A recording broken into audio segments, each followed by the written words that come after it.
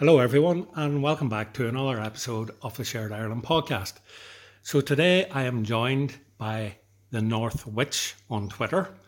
Her real name is Hannah, and I suppose, as everyone listening to this will understand, social media can be a rather hostile place at times, even though it does a lot of good and it gives people an opportunity to voice their opinions.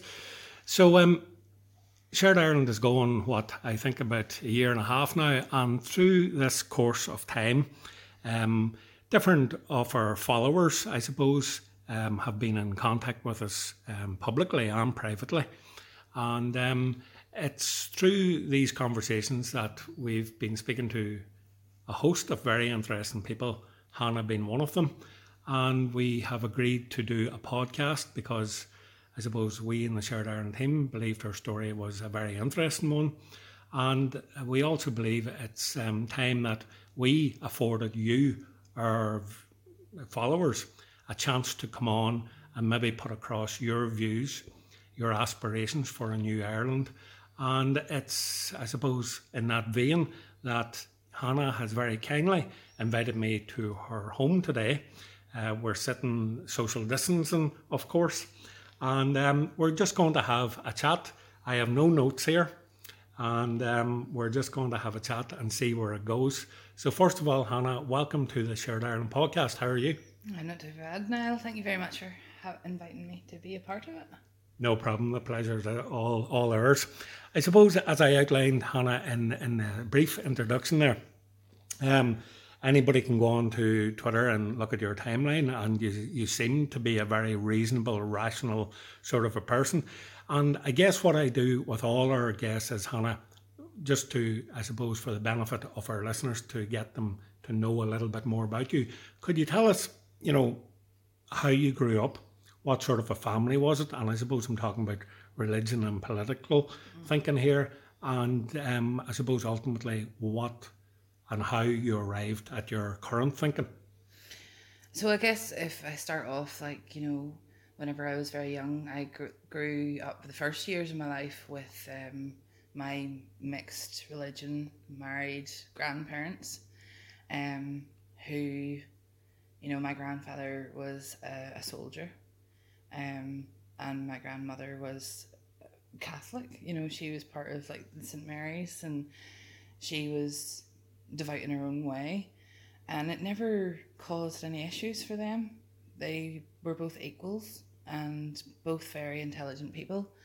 And then whenever my mother remarried, I was adopted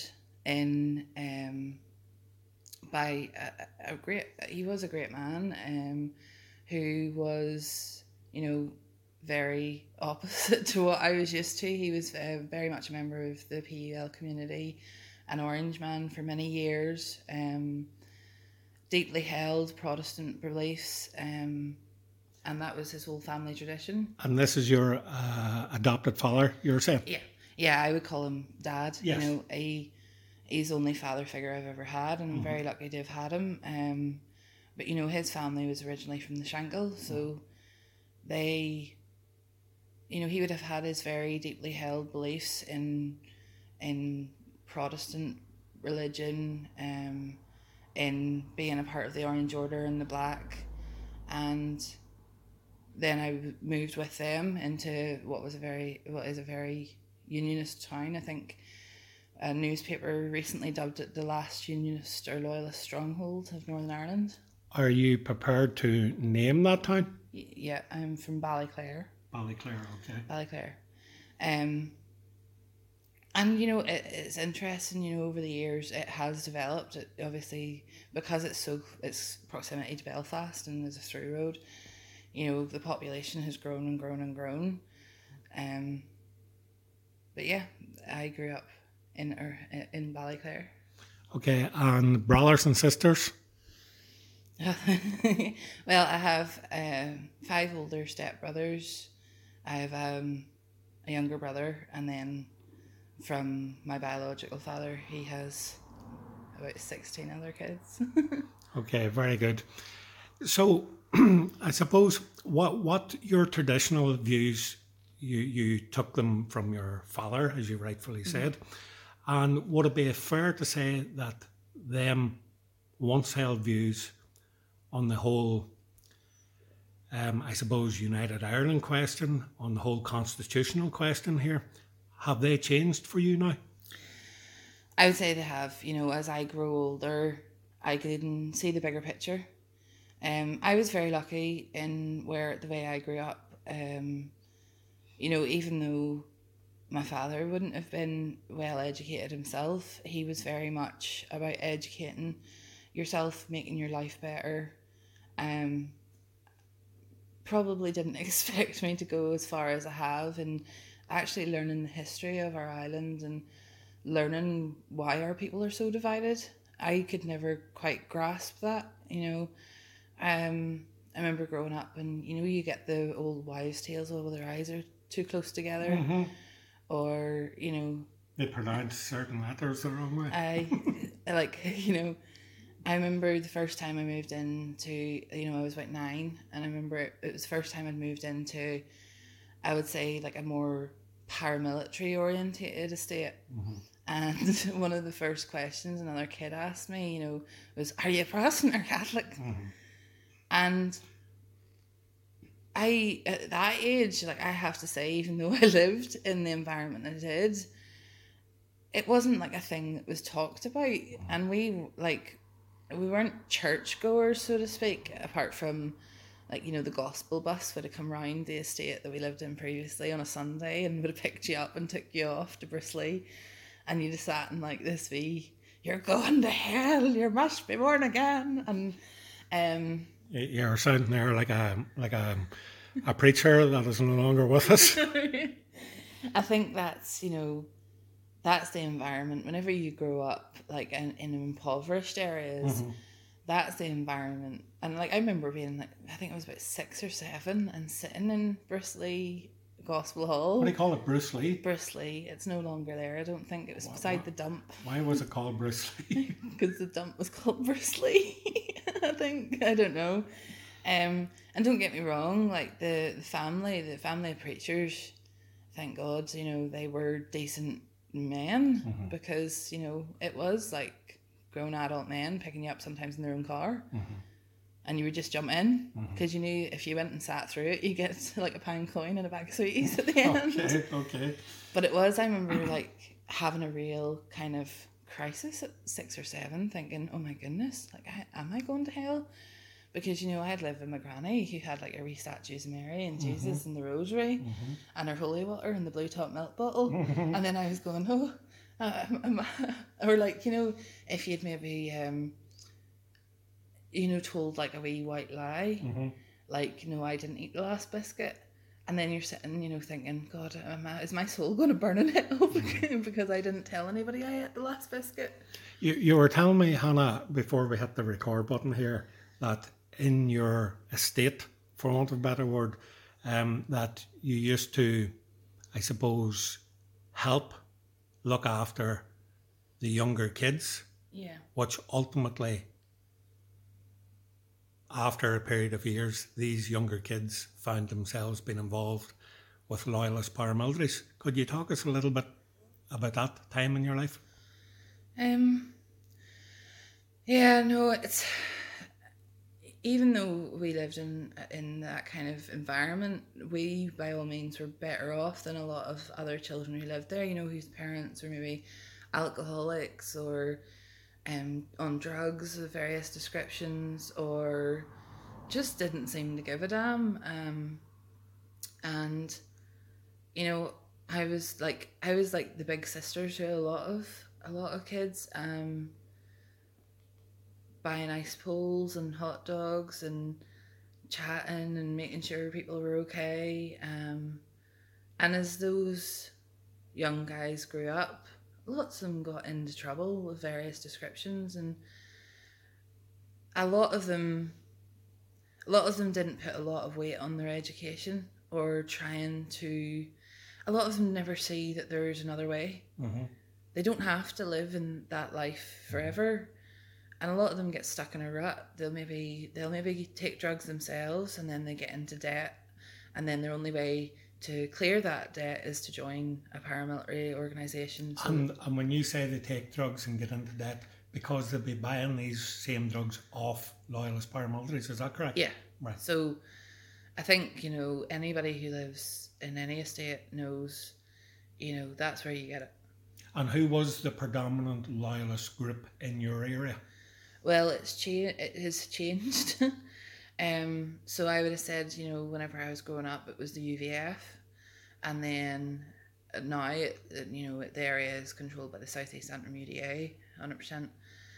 There is still, the UVF in a different estate. So it was always kind of the way. There's two different main estates, and one estate is controlled by certain paramilitaries, and the opposite is the same. But yeah, they'll maybe start off by buying £10 worth of marijuana, and you can get what's called strap.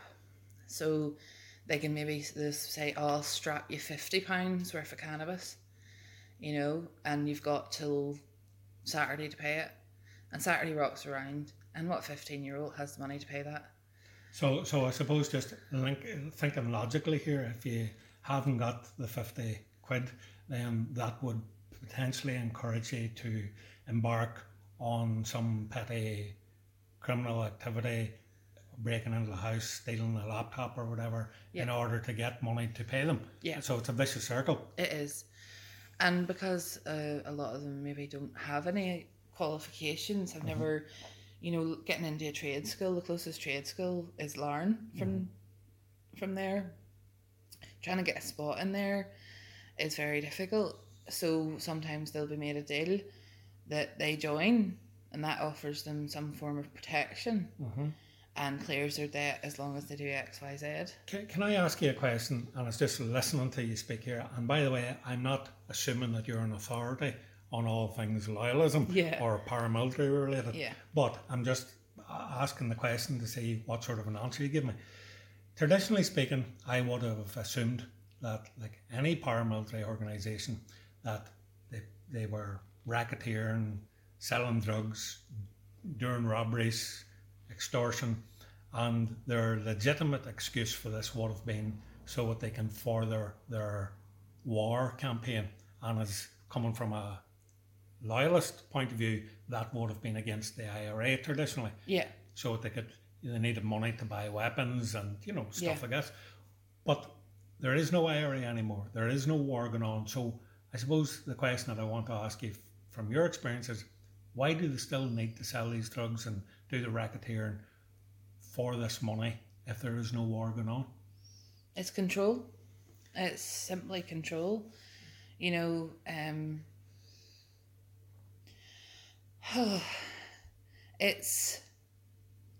They keep these young people believing that we are at war with our neighbours. Our neighbours being Catholics. Neighbours. Okay. They tell these young people that since the peace process, Sinn Féin have got everything they want. You just need to go and look at the way the other half live, and you'll understand that we've been left behind and we're treated like dogs. And what they really need to be, that's the thing, they'll not tell them. What they really need to do is look to their politicians, look to the people that they're telling them to elect, that those people haven't went into them areas and improved it and built new homes and made sure that everybody is living above the standard of poverty. They are not going in and making sure that there's kids going to school, that kids have school shoes, that kids are fed during the summer holidays. They don't give a damn. It's all about control, and if does that control is self-gain. It is. Money lying in your own pockets. Money, cars, holidays, teeth whitening. It's their play. If we were, and I speak, from that loyalist part of me. If we, as loyalists and as Protestants, were all equal and we're all in this struggle together, then why are they living better than you? Why are they putting a brick through your mummy's window because you owe them 30 quid for cannabis? Do you know what I mean? Why are they asking your child to join their organisation to run drugs and cause havoc. You know, there's kids in the street drinking from their 10 and 11 years old. They're not out as community workers helping those children to realise that this is going to give you permanent damage, that this isn't how to have fun. Taking drugs and alcohol isn't a way to improve your life. They're happy with the status quo. They're happy with everybody listening to their bullshit. Sorry, I don't know if I'm allowed to swear. Well, you just did, so you're okay. They're happy pretending that the IRA are still coming to get you. Do you know, that kind of way? And what they don't realise, and like I've noticed this as I've got older, and I've worked in Belfast, and I've worked around the country, and I've worked in England and down south, is it's those paramilitaries are holding our community back. Because the IRA actually did sign up to the peace process and don't, like, you know, I know there's still continuity IRA and the real IRA and stuff like that, but the people at the centre of it, like the people at the centre of the UVF and UDA, the original UDA, not the breakaway, they never signed up for this peace process. They're still preparing for war. They're still preparing the doomsday plan. Or that's a myth that they're putting out there, isn't it? Yeah, like the IRA isn't coming to take your daddy away. Do you know what I mean? And I know for a fact, even in Protestant areas, the INLA and the continuity IRA, they deal drugs into Protestant areas as well. Do you know what I mean? Why, if we are trying to move forward and we want things to improve, are we still allowing paramilitaries so much control in our communities? Well, would the question not be, why is the PSNI allowing this to happen? I'll tell you why, because I asked them. What was the answer? Whenever I said that to them, they said that they know who they are. But until somebody is willing to stand up in court and name them, until they can put evidence to them and have witnesses of who they are. So the police is putting the onus on the public here? Yeah, there's nothing that they can do. Okay. And you know what? Like, I know a lot of, police that would be on the beat. And they're just normal people, a lot of them like us, who just want to make it home. And if they, whenever you report a crime, the brick's been put through the window, or your teenager's in hospital because somebody's given them drugs, and you know who it is, the police know who it is, but it's almost like they're untouchable. It's like the police are like a soft, wet blanket, just trying to keep the fire down, instead of going in and actually doing their job. And I know it's easy for me to say, I'm not a police officer. And a lot of police officers are well known in their communities. If a police officer goes in and arrests somebody that's very high up, especially if you get up as high as a brigadier, they're not going to have a home to go to. And you know that, because that's the way it seems to work here. What I don't understand is I'm 27 years old. The peace process happened 23 years ago. Why are we still living like this? There's, and it's hard to say that all people in paramilitaries are involved with paramilitaries are bad people. They're not. It's a lot of lost people who feel like this is an organisation where they can belong, where they can be protected from another organisation, where they feel like they've got comradeship or, brotherhood. A lot of them maybe don't have any other family, and that is their family, and they'll believe whatever they're told, and they'll do whatever they're told. So it potentially will go back to that community, and if that community had proper leaders and political leadership, and bringing inward investment into these rundown areas, giving children and our youth hope and giving them an alternative, that's how this problem, would you agree, could potentially be solved? There's a big problem in education. And I've talked with, some of my Catholic friends about it. We are taught a different version of history than is taught in Catholic maintained schools.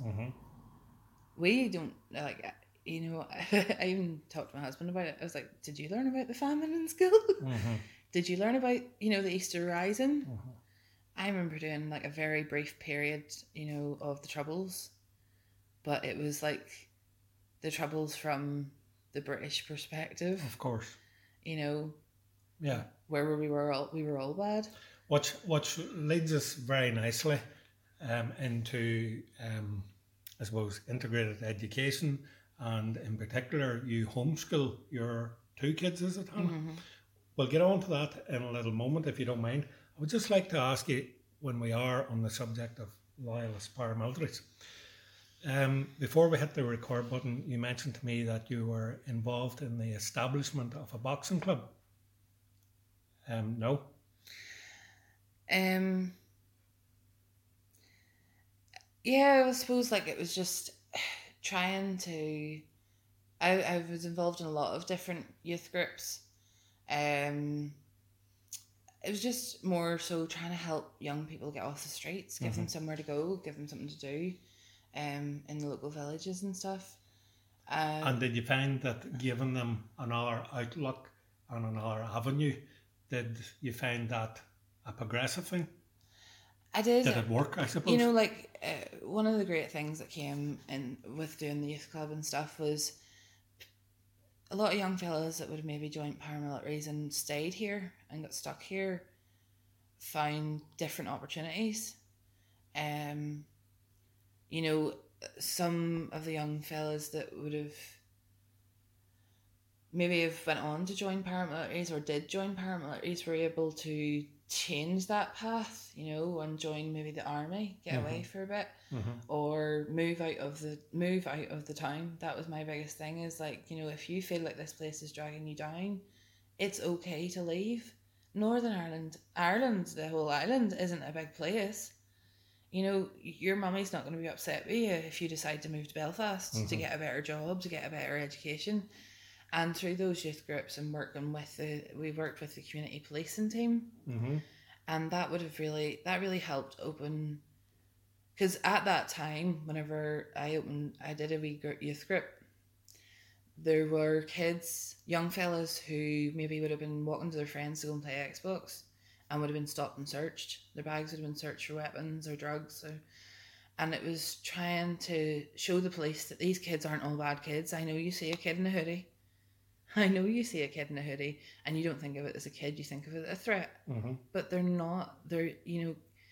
It's learned behaviour. You keep telling these kids you're going to stop and search them and you see them as dirt, they're going to see themselves as dirt.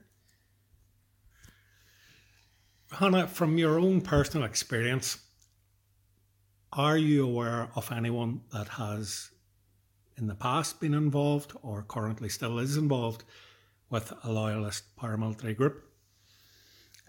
Of course.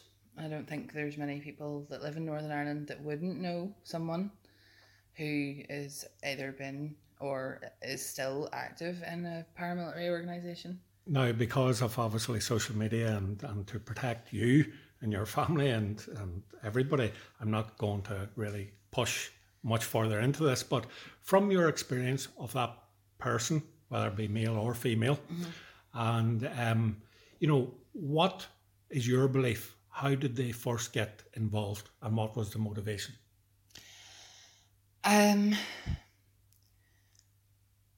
Well, for me, I think, knowing a few people, they've been failed maybe by the education system.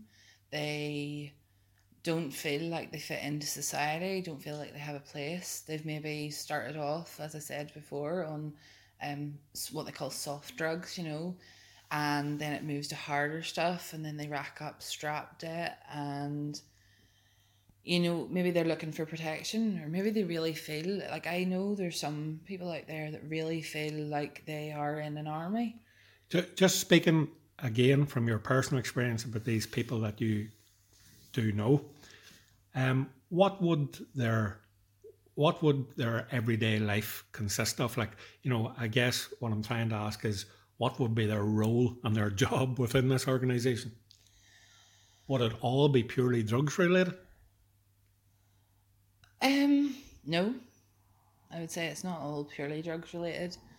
And like, don't get me wrong, like these people aren't, just that isn't their full-time job as being a paramilitary member. They have normal lives. Like, some are even some could be tradesmen, some could be politicians, some could be Some could be politicians. Are you sure about that? That are involved in paramilitaries? and maybe not members. Am I going to get in trouble now? I don't know. You're the one. You're the one speaking. Not me. I would say, on the whole, it's all right for, as we say, like middle class unionists, middle class nationalists to sit and look down upon people in working class situations. But unless you live in that environment, and a lot, don't get me wrong, a lot of these people are living from paycheck to paycheck. If they can join an organisation and do a couple of jobs at the weekend, it makes them some extra cash to take the kids to the zoo. And when you say do a couple of jobs at the weekend, I suppose that is what I'm curious about. What are these jobs? Well, that's something I probably can't divulge, or I can't tell you really on a massive scale. It could be. Like it's not all criminality. Like that kind of way. It could be running drugs, but it could also be like painting a fence or something. Are you serious? You're telling me that the loyalist paramilitaries are into painting people's fences? I think it's, I suppose I'm trying to get around that question. It's as hard as what I'm trying to say is, like, not everybody that is in a paramilitary is a bad person. Not every road that's led them. Will we be putting them up for a Pride of Britain award shortly? No. I would say from both sides, it's regular people who feel disenfranchised with the whole system, who, maybe their friends in it, their dad's in it, their uncle's in it, or their cousins, their auntie. It's not all males. And these are just normal people who really think they buy into the we are still at war, or war is coming and you have to defend and their Britishness and have to defend Northern Ireland. You see the whole thing, we are still at war, that's been pushed to them potentially. Who are they at war with? Their Catholic neighbours? I think they don't know who they're at war with. That's the problem. They believe it's their Catholic neighbours. If you look at, the UDA's Doomsday Plan, I'm assuming you know what it is. No, but I would love you to tell me. If it comes such a time where Britain pulls out of Northern Ireland, that they will ring fence themselves. The UDA will? Yeah, that's like Sammy Wilson has his name signed to that. Okay. I'll have to send you Please do. It's from like 1994. Okay. And it's like one of those things that probably still plays and runs in the background. And when you say ring fence themselves, it's kind of like lock themselves in and put a ring of steel up, and a united Ireland or a shared Ireland or a new Ireland will not happen. Is that what you're talking about? Yeah, that's that. They don't find that acceptable because they don't see. And I hate to blame like Sinn Féin and stuff, but like a lot, that triumphalism needs to stop. We need to see that we're all people on this island. Could you give me an example of that triumphalism, as you put it, from your community? Oh, where do you start? Say trying to explain to you members of the community, or like members of the community that I would have grew up in, that the tricolour doesn't mean the IRA. Yes, it was draped on their coffins, but it was made by a French woman who, and it's meant to represent the green for Orange, the traditional flag, the orange for William of Orange, representing the Protestant community, and the white in the middle is a peace dove, and it was based on the French tricolour. It's not meant to be something that's divisive like the Irish language. I'm a Gaeilgeoir myself. I really enjoy the language and I teach it to my children and I communicate with other friends. And I suppose this maybe goes back to, Hannah, what you said at the start, if this message is being peddled to people that are, through no fault of their own, the education system has failed them, their communities failed them, and their potential politicians failed them, as opposed to you that did actually do a little bit of research yourself, and you're only after articulating that, Yeah, and that you understand your history. So for you, you have a different outlook on things. yeah, I have a different outlook. I worked with such a variety of people. You know, it doesn't mean that I hate the royal family now, or like, you know, um, anything like that. It's different. It's seeing that we are a very small island with a tenth of the population of England. Mm-hmm. Why are we still fighting with each other? You know, and you know, whenever you go back into like the Irish language and stuff, you know, the plantation settlers from the Highlands and Argyll, they didn't want them, I say they, the English didn't want them coming and settling in Ireland because all they could speak was Gaelic. You know, and then they had to get their own Presbyterian preachers who could speak Irish Gaeilge to them. Like, why is this become such a contentious issue? And then I look back at my upbringing and I think, well, it's because Sinn Féin and the IRA did use the Irish language in their campaigns, and so people from the loyalist community see that as could you rebel also, talk. Could you also not say then that Linda Irvine is using the Irish language as some sort of a campaign? Why just blame it on Sinn Féin when you have got a lady from East Belfast coming from a staunch PUL background, and she's a massive advocate, as are you, by the way, Hannah, of the Irish language? Would it not be unfair just to blame one party or one section of the community? Well, I'm thinking about the way I used to think whenever I was 12, 13, 14 and lying in roads to blockade cars or building bonfires. And so this was the message. Would it not be fair to say that you were being pushed? Like, don't get me wrong, there wasn't anybody standing over you telling you that Irish was wrong. It was just like it was a more, I think, you know, when I look back, and I think it was more of a fear of the unknown. Yeah. Many Protestant communities don't know how. But I think, you know, that fear transcends Irish language. I know people who, if they hear Polish people speaking, they would be worried. It's the fear of what they don't understand. Yeah, so it's ignorance. But not just for your community, by the way, for a host of communities. Yeah. Tell me this. But there's no, you know, like whenever I think about it, there's nobody, you know, we're doing a Shared Ireland podcast here, and we're advocating of how we can come together as people where everybody's culture, like orange marches aren't going to be stopped, beacons can still go ahead in a safe and timely manner. It's just as long as we're all including that space for everybody. 100%. You know? Just before we get off, I'm looking at the clock here and we're 33 minutes in. And I feel as if there's a range of subjects that you and I have spoke about privately that I think definitely very keen to speak about them. Yeah. But just before we get off this subject, and I mean this in a light-hearted way, so don't take it the wrong way, I'm going back to that wee story you told about not all elements of paramilitarism are bad, and you used the analogy of one of the good things that they could do is maybe paint your fence. Yeah. Just give me one other good example. I know. It's easy, you know. And I am laughing, by the way, because I find it funny. Just I know it is easy to laugh about it, but you know. No, but I'm serious. Give me one good example, because I understand what you're saying. Just because everybody can't be tired with the one brush. I know, but this is the thing. Like, you know, you know, if say you live in an estate like that, and somebody breaks into your house and terrorizes your granny, you know, you wait for the police to come. You could be waiting days if anything's done about it at all.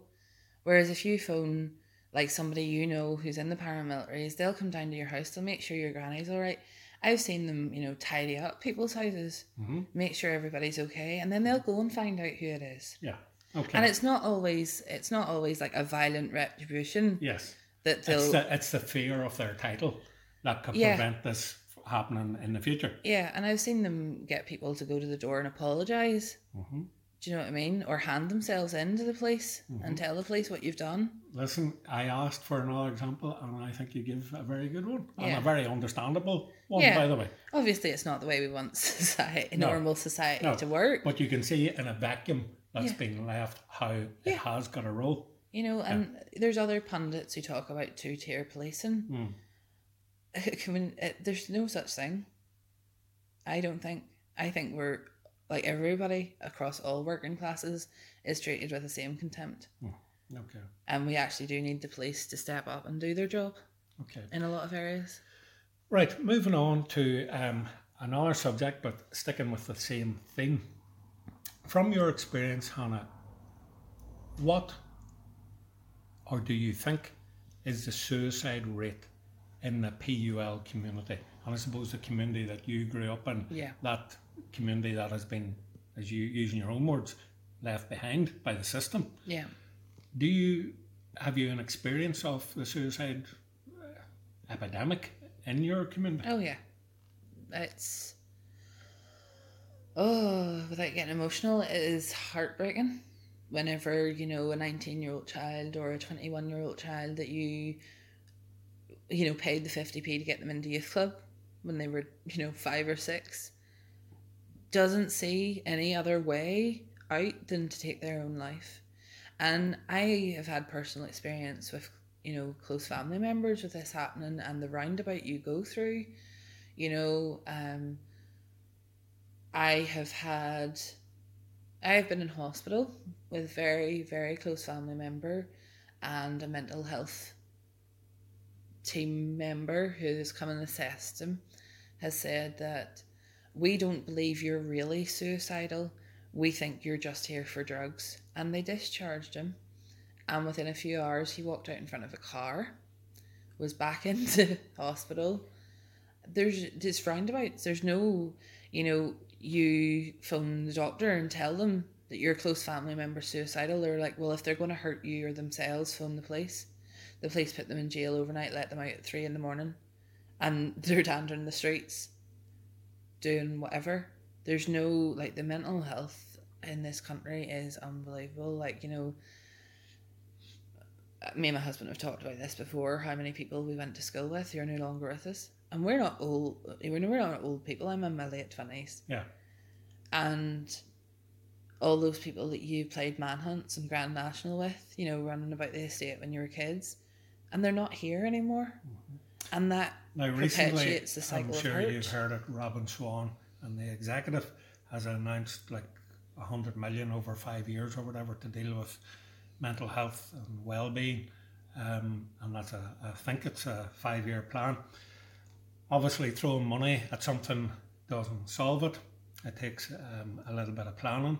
It takes you know, different mechanisms and groups to be, you know, put in place, and this money will go a long way in helping establish this. But in your opinion, Hannah, what needs to happen now?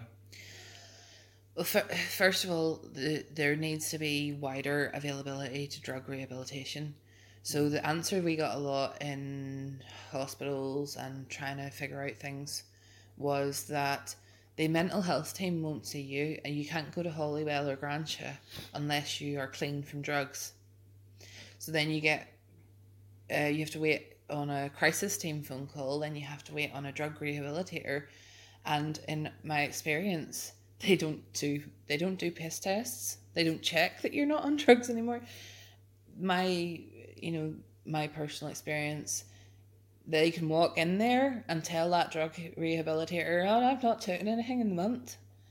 And then they're like, oh, that's great, you've rehabilitated yourself. And they sign them off. There's no follow-up. There's no, you know, I'm diagnosed as autistic. I'm an adult. I got my diagnosis years ago, and that was it. I cope very well. The old term would have been high functioning. I know other people who, and this is why they get into this cycle, is that they have been failed by the education system. They have a diagnosis. They literally time them out till they become an adult and don't offer them any support as an adult. Mm-hmm. So if they think that, You know, the local paramilitary organisation is a brotherhood or friends. You know, like it could be as simple as they think they have friends now. They feel like they have people to talk to. That's not always a horrendous thing. Obviously, the criminal organisation side of it is, but they feel like they're part of something. They feel like they've got people to talk to, big brothers and or big sisters, or It gives them that it gives them bond, feeling of belong. feeling of belonging. You know, the system is broken. You know, I seen recently, I think it was yesterday or the day before, that suicides in the north has risen 30% in the last year.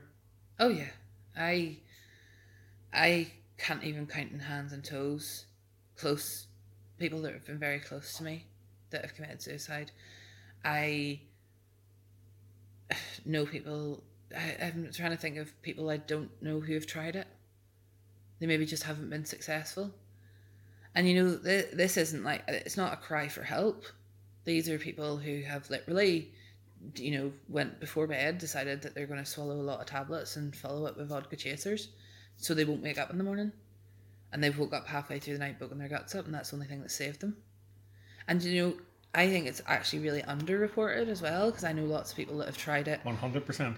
Who have tried it, they've boat, they've been all right, they've had a glass of water, they've felt embarrassed and stupid and haven't even bothered to go to the hospital to check they're okay. And even there's another stat out there, and this is coming from the Samaritans themselves, is that they reckon that every year, we'll just say if there's 1,000 people take their own lives on the stats, that you can multiply that by 3 because of, as you say, the unknowns. It could be a car crash, it could be a so-called accident, but you know, these people. Yeah, but the other thing is, like, I'm a half a Jaffa, so I know, like, in the Catholic tradition, if you commit suicide, you don't get buried. You're going to hell. Like, that's same as Protestants. They believe, you know, you commit suicide, that's the ultimate sin. You're going to hell. So where do then people go? That's why families sometimes they'll hide it, and they'll be like, oh, you know, took a heart attack in their sleep. Yeah, but you do realise you do get buried. You do get buried somewhere, like, but No, I didn't think you could be buried in consecrated ground. Absolutely, yeah. I had, unfortunately, a first cousin took his own life 3-4 years ago, and he was buried in a Catholic graveyard by a priest. Like, I didn't think you were allowed to be buried in consecrated ground. Well, it's a bit like having a child out of wedlock back years ago. You know, it was frowned upon, but thankfully society has moved forward a little bit. Yeah. A little bit. yeah. But the whole the thing about the whole suicide and mental health thing for me is that it does know no boundaries. Religion doesn't come into it. No. Your political outlook in life doesn't come into it. But the sad thing for me that does come into it is where you live comes into it. Because you do tend to find people in more affluent areas as opposed to people that live in, you know, the more ghettos, for want of a better word, on all sides. You know, the people on the breadline, I suppose, are the people that are prone to taking their own lives. Yeah. And for me, this is a failing on society and on successive British governments. And, you know, we have to be honest about it. We cannot let our political parties off here in Stormont either, because they have their hands on the levers of power and on the purse strings. So, you know, people in society need to take responsibility for what's happening to their citizens. Yeah. And, you know, it's a very complex subject. It's a very emotional subject, as you said at the start of this conversation, but it's something that I know I certainly, and the Shared Ireland team, want to certainly shine a light on more thoroughly as we move forward. Yeah, the whole system is so disconnected, you know, like CAMS is like, you know CAMS, and it's not spectacular. And then you become an adult and, you know, drugs are rife. Like, you think of how many people do take drugs, and that is also going to affect your mental health. But also, you're probably taking drugs in the first place because your mental health isn't in a great place 99% because you want to of the time. stem the pain. Yeah. And so whenever you go to the hospital and have somebody lying on a hospital bed and you're trying to advocate for them, and they're telling you that they can't offer them any help because they've taken drugs, and then you make sure that they're clean so that they can be rehabilitated, and then they tell you there's no space, or they're not suicidal enough I know to warrant an inpatient. somebody recently that spent a little bit of time in hospital due to basically their body and their mind just being a little run down, and they were asked would they like to be referred to a mental health team, and they said yeah, of course, and 2 year waiting list. Oh yeah. So do people have the luxury of waiting 2 years when they have got poor mental health? I don't think so. That's in a lot the of thing. cases. I remember, phoning every day, and they were like, "Oh, they're in training today. They can't get back to you today. They're doing this today. It'll be next Wednesday." And I'm going, I don't know if I can get this person through the weekend. I don't know if they'll be here on Wednesday. Yeah, you have to babysit them 24/7, Yeah. maybe, or you feel like you Locking them into a room. do. People, and I remember, and I'll never forget the words of that mental health assessor at the hospital.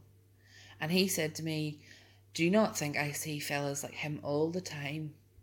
They come in here, they're not really suicidal, they're just looking for a prescription."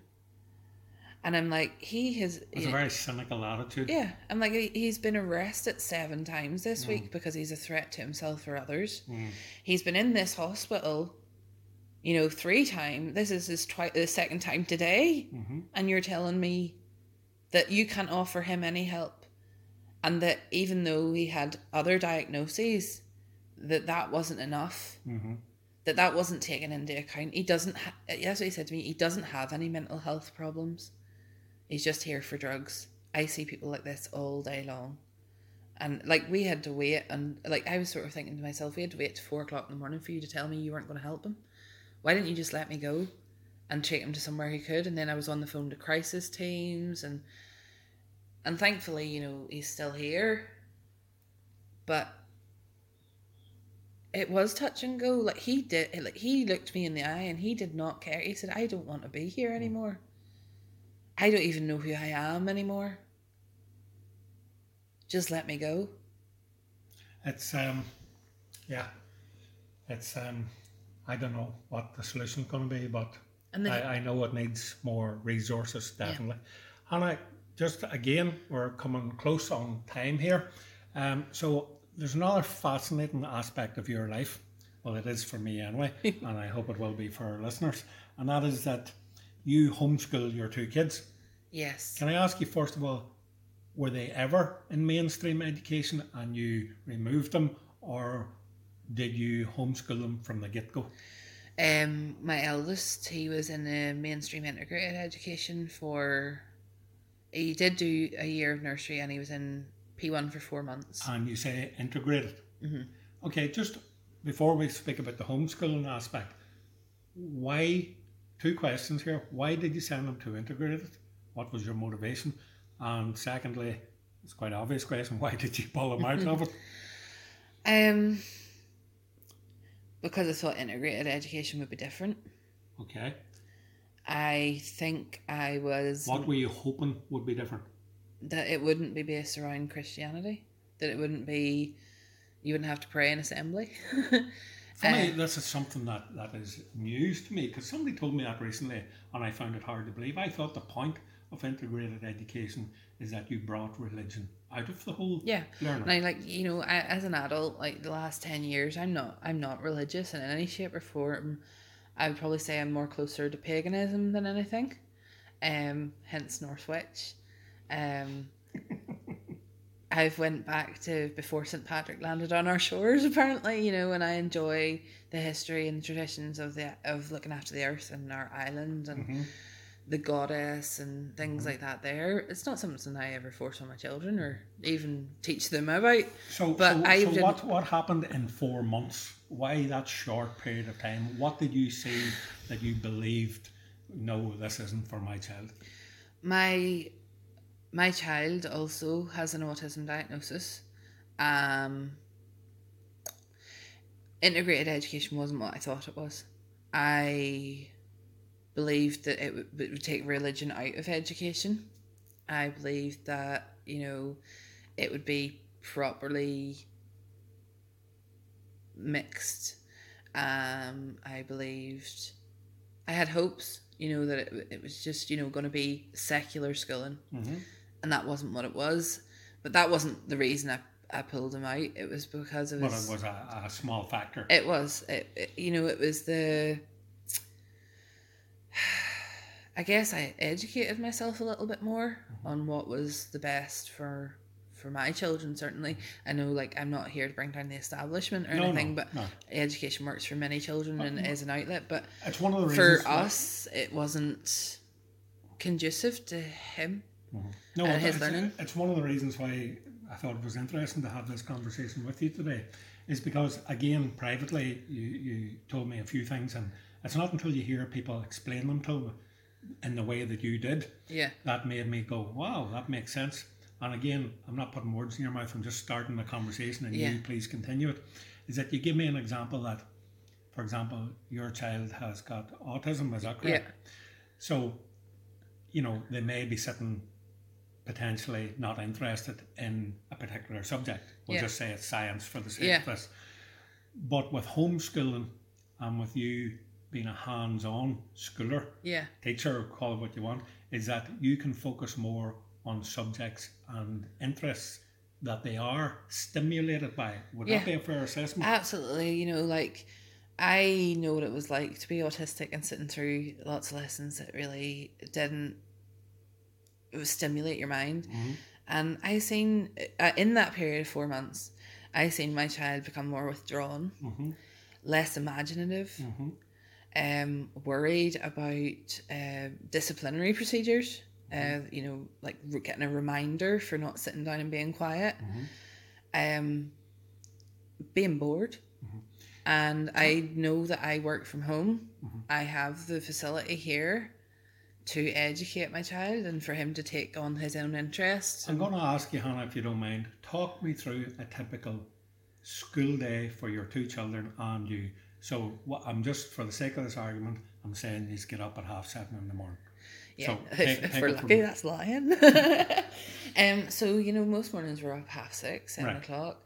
What we'll do, obviously, we live on farmland, as you can see, so we'll go out and, let the chickens out, collect eggs, feed them water, all the animals. And that's actually part of their schooling in a small way as well. Yeah, so... like counting the eggs and stuff like this. Yeah, measuring food.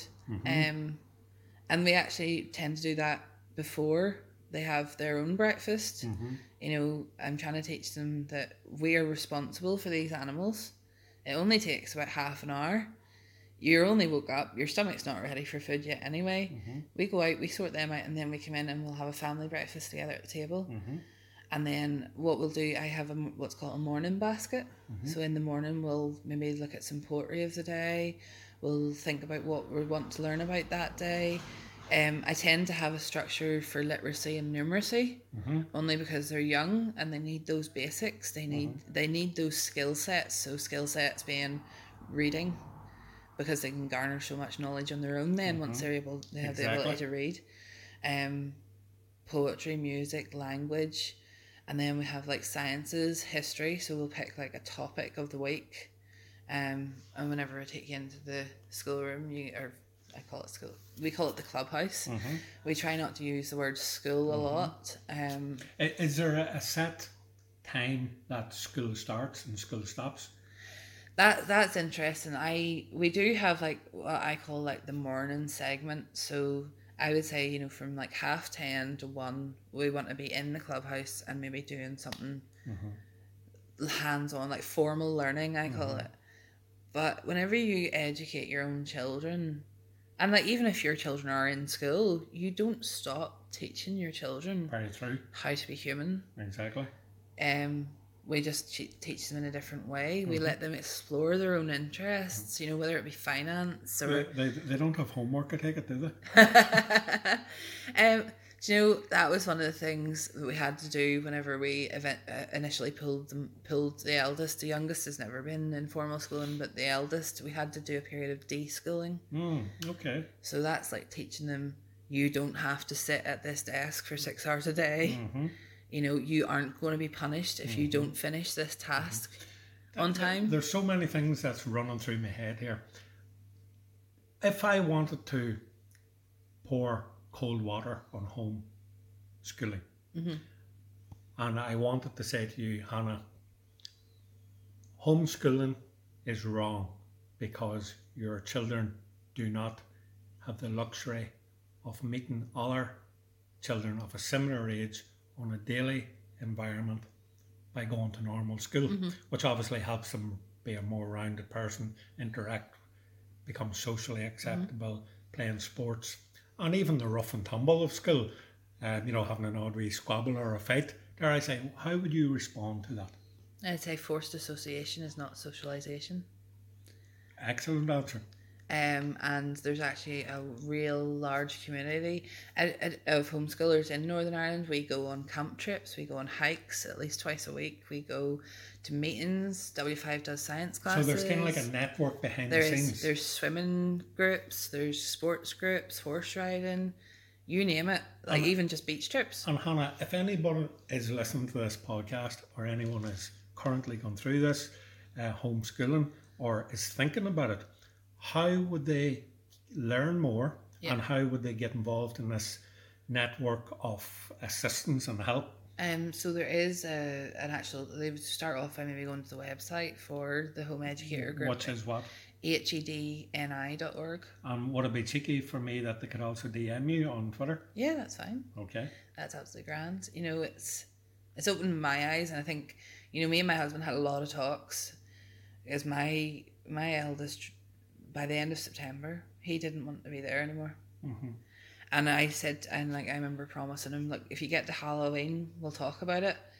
And it was really whenever he started saying to me, Mummy, I'm not enjoying this. I don't want to be here. And he was upset every morning going. This is at school. He was upset every morning going. He was like, you know, I'm not allowed to touch the books. And I was, and I'm sure you've seen the library we have in the hallway.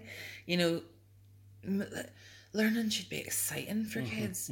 It should be tactile. And do you believe, Hannah, that his ADHD played a part in this? Or autism, sorry. Yeah, sorry, he doesn't have ADHD. Do you believe his autism played a part in this? I would say so. Like, I have very different views. I know autism is a spectrum. I do believe that those of us who are at the, the higher functioning autism, I do believe we are the next step in evolution. Okay. I know that sounds very grandiose. That's another conversation entirely. I think it's because we can process things a lot faster and process a lot of things at once. That's an interesting A lot of people see it as a disability, but I teach my children who both have autism that it's an advantage. I like that take on it. My 6-year-old will listen to a song once and he can play you it. You know, they pick up language really easily. You know, because as well as Irish language, they know Ulster Scots, they know French and Spanish. You know, it's they're getting to learn at their pace, Come so here, they absorb. You're the woman that I want to have this conversation with very briefly. Yes. They learn Ulster Scots or they can speak it.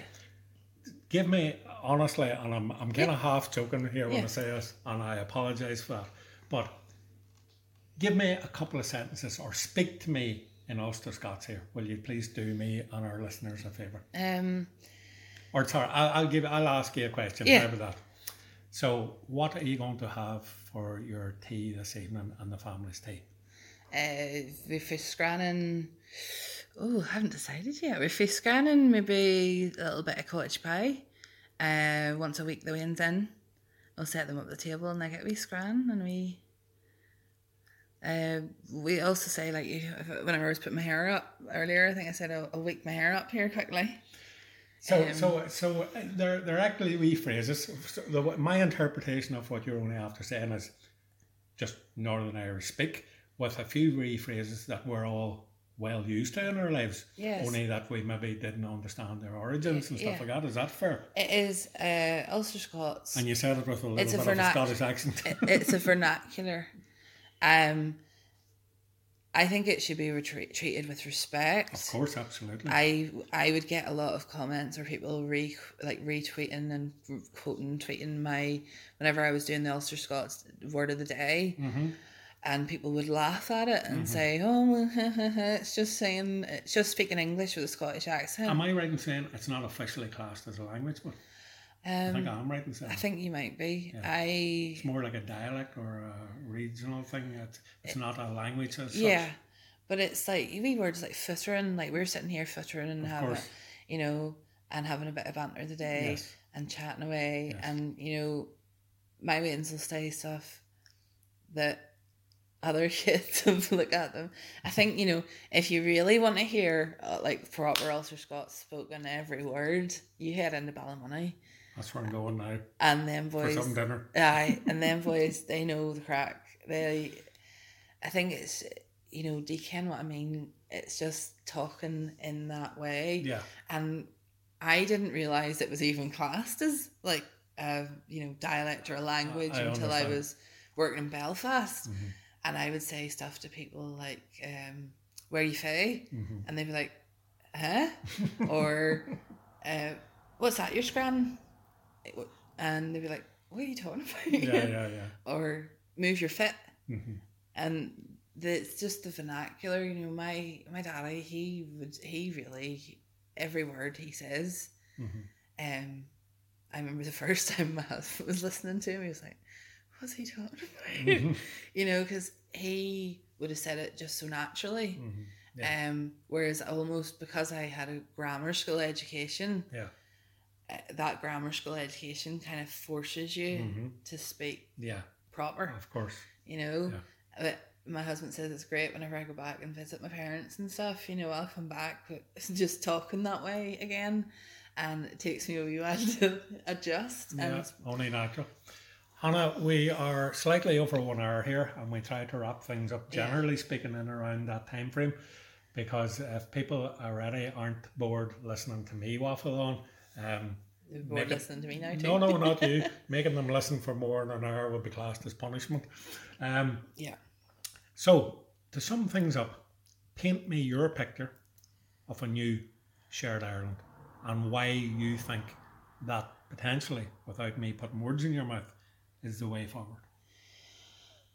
I think what we have to realise is, we need to stop this old dogma that we're at war with each other and that it's going to be Sinn Féin that'll bring a united Ireland, because having travelled and having had lots of different experiences with lots of different people and lots of different politicians, it won't be something that we bring about. Ultimately, it's the British government's decision when they call the border PUL. It's the Secretary of State's decision. And I think we have to see that that's coming down the track. Maybe not, within the next 5 years, but certainly within the next 25. It is going to happen. And why cannot we not improve ourselves along the way, make those friendships, put down, the weapons, try and eradicate paramilitary control from our communities, improve our lives for everyone. We're just past the 12th, and the 12th day could be a bank holiday for the whole island. Not everybody might celebrate it, but given loyalist culture, an ingrained part of Irish society, ultimately we are Irishmen and Irish women as much as anybody else on this island. 100%. And yes, we can be British if we so choose. 100%. We shouldn't have to make the choice. Correct. And, I know that some people out there will think I'm a Lundy for even talking on a Shared Ireland podcast. Yeah, but I think all you have to do to these people that would direct that comment at you is it's called Shared Ireland. Yeah. It's not called my Ireland or your Ireland. Exactly, and it's called not shared. It's not Sinn Féin's Ireland. It's not SDLP's Ireland. It's not the UUP's Ireland or DUP's Ireland. Just it's for us. On that particular point where you mentioned, Sinn Féin would maybe be the kingmakers, or they weren't your exact words, but in New Ireland. That's what people fear. Let me categorically say that Sinn Féin do not own the call for a united Ireland, a new Ireland, a shared Ireland. This island belongs to, as you rightfully said, us all. It's our gift to give, and that's my gift, your gift, and the communities. Yeah. No political party owns any aspect of anything. It's we, the people, that will ultimately decide yes or no on any future constitutional change, not our political parties. Yeah. And I think that's a very important message. And it's by getting people like you onto our podcast and letting your voice be heard and your lived experiences and your aspirations for yourself and your children, that we are in control of our own destiny here. Yeah. And it's by having these civilized, I would like to think, conversations between someone like myself, who is not from the PUL community, and someone like yourself. And, was there any cursing or swearing here today? No. We won't agree on everything. Yes. But, learning to compromise and agreeing respectfully is the key and the way forward. And that's the thing, I understand where the likes of young people believe that they are looked down upon, and they have to realise that they're not being looked down upon by the people they think they're being looked down upon. Yeah. It isn't their neighbours that don't like them, or aren't doing for them. We have to start doing for ourselves. Mm-hmm. And I think in a shared, that's the thing, I came to the realisation in the last 10 years, we are a very small island. We are a population of 6.5 billion in total, 10th of the population of England. They left the European Union because of how much it was costing them. I've seen English nationalists waking up to the fact of how much the subvention costs. We have to be prepared. Every citizen on this island needs to have as much information as they did for the Good Friday Agreement. Well, you're on about the subvention there, and I think if English people, I'm not saying that they don't realise this, but it was spelt out to them that, the subvention that's given to us in the 6 counties, if that was spent in the roads and the hospitals in Manchester, London, Birmingham, I'm assuming they would rather that money was spent where they're living. You think about it, at least 2/3 of them didn't even know Northern Ireland was part of the UK till they voted for Brexit. Nobody can, I've seen, remember Channel 4 went down the streets of England, different towns and cities, and said, draw the line on the map of Ireland where Northern Ireland is. Yeah. And they thought Northern Ireland was 2/3 of the island, not realising that it's 2/3 of Ulster. Yeah. And I sort of think, it's hard, I understand there's a lot of hurt, but unless we, I say we, but unless people don't, in the PUL community, we need to be proud of who we are and where we come from. Exactly. But we don't need to build our culture on the hatred of the residents of this island. Mm-hmm. We have as much right to this island as anybody else. Mm-hmm. And our neighbours, they don't want us to stop parading on the 12th. They don't even want us to get rid of all the bonfires. They just don't want anybody getting hurt. And they don't want to see their national flag being burnt or effigies. I promise you this is the last question because we're way over there. But just on bonfires, seeing that you mentioned it. Yeah. What would you say to members of your community, I'm going to phrase it like that, it might be entirely accurate, that do burn effigies of people, election posters, and I guess in particular, the Irish tricolor. What would you say to them people that, I suppose, have been doing that? Now, I'm not saying it doesn't go on to some extent in internal bonfires, yes. But I think everybody would agree 80%, it seems to happen more on the 12th. Stop fighting ghosts is what I would say. Who are these ghosts? The ghosts of the IRA from 50 years ago. I'm laughing here because when you put it that simplistically, isn't it so true? Yeah. Stop fighting ghosts. But has political unionism not a massive role to play in this? Because without meaning to single anyone out, but I'm just telling it how I seen it. We've seen Doug Beattie, leader of the Ulster Unionist Party. We've seen Jeffrey Donaldson, leader of the DUP. We've seen, political representatives like Dr. John Kyle and different people stand at these bonfires, these contentious ones, and say, what's wrong with us? And there's a tricolor sitting on top of it. Can these people not see what's wrong with it? But I'm not talking about safety here. I'm just talking about Don't you get it wrong, because members of the PUL community are not stupid, and we know those politicians are only coming to get their photo opportunity, and they'll not be standing at the 11th bonfire, on the 11th night when it's being lit. But for me, it sends out the wrong message. It does, and that's the thing that the PUL community really needs to step up and stop happening, is from our so-called politicians and so-called representatives using us when it's convenient and just appearing like a mirage to be seen to be doing something and then buggering off again. Like, no, come back and start building decent social housing, start making sure we've got mental health facilities, GP facilities even. I know people that can't even get an appointment with their own doctor. How are they meant to get into a drug rehabilitation program or get mental health support if they can't even phone their doctor to get, antibiotics for an abscess? But when you allegedly hear tell of stories that the UDA in the first leadership election within the DUP between Gregory Campbell, Whose support do you think they rely on? Jeffrey Donaldson and Edwin Poots, is that apparently the UDA were encouraging, shall I say, people to vote for Edwin over Jeffrey. So, I think they had aspirations that Edwin would be more hardline. Yeah. And then Edwin actually turned out that he wanted to be reasonable. And if you're fighting ghosts, you don't want reasonability. You want to be...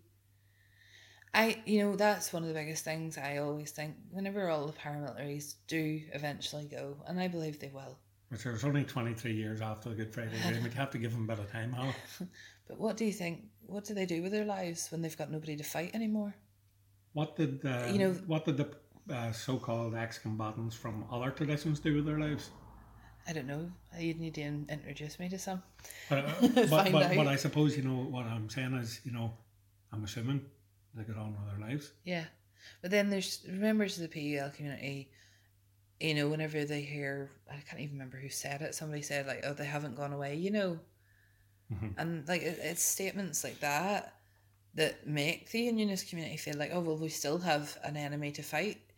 I think, and, I've obviously done a lot of history research and wrote different bits and pieces here and there, and I think the true fear is that whenever the state of Northern Ireland was formed that it was always going to be a unionist majority, and we have to be sensible enough to look at that and realise we were always part of a mixed society, and we did treat Catholic citizens and Irish citizens as second-class citizens for so long, and we need to lose the fear, and this is the fear, is that they will do the same to us, in inverted commas, if they ever come into power. There's a saying, and I won't get it right here, but it basically runs along the lines of, when all you've known is supremacy, then equality must seem like a concession.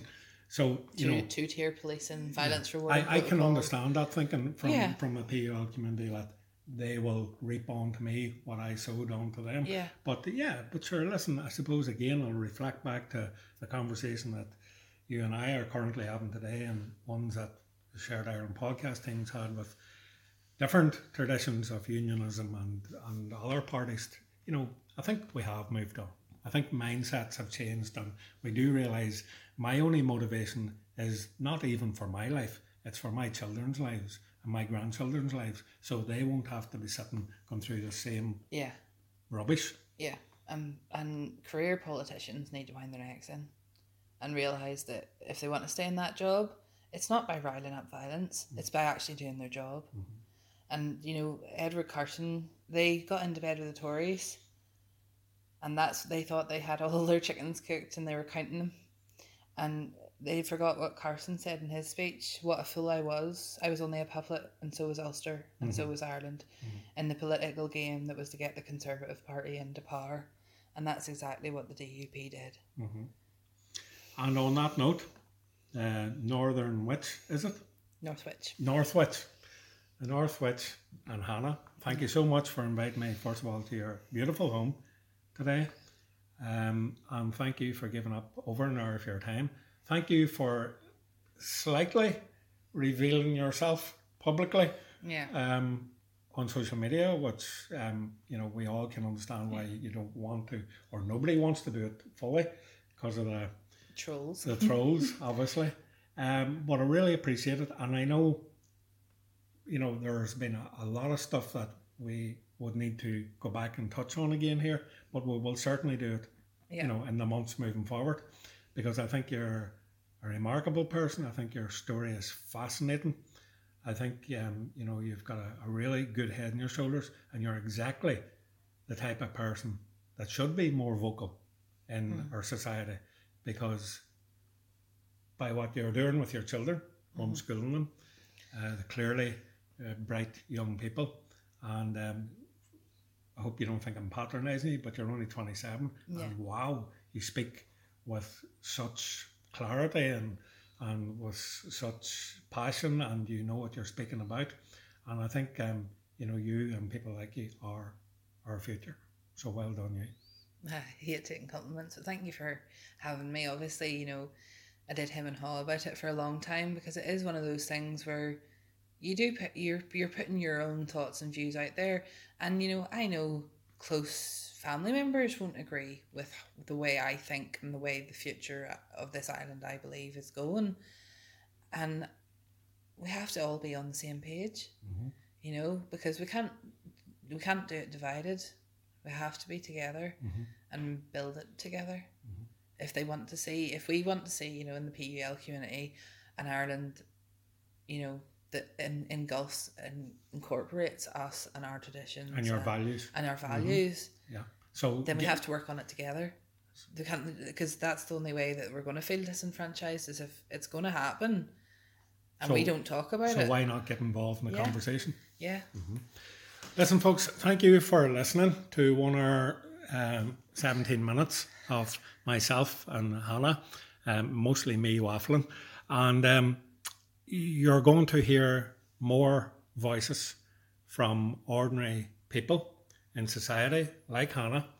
And if you do feel as if you want to say your tuppence worth, or you want your story to be heard, please drop us a DM, and we'll certainly be more than happy to speak to you. So thanks once again for listening, and stay tuned for the next episode coming up shortly. Take care, be good, bye bye.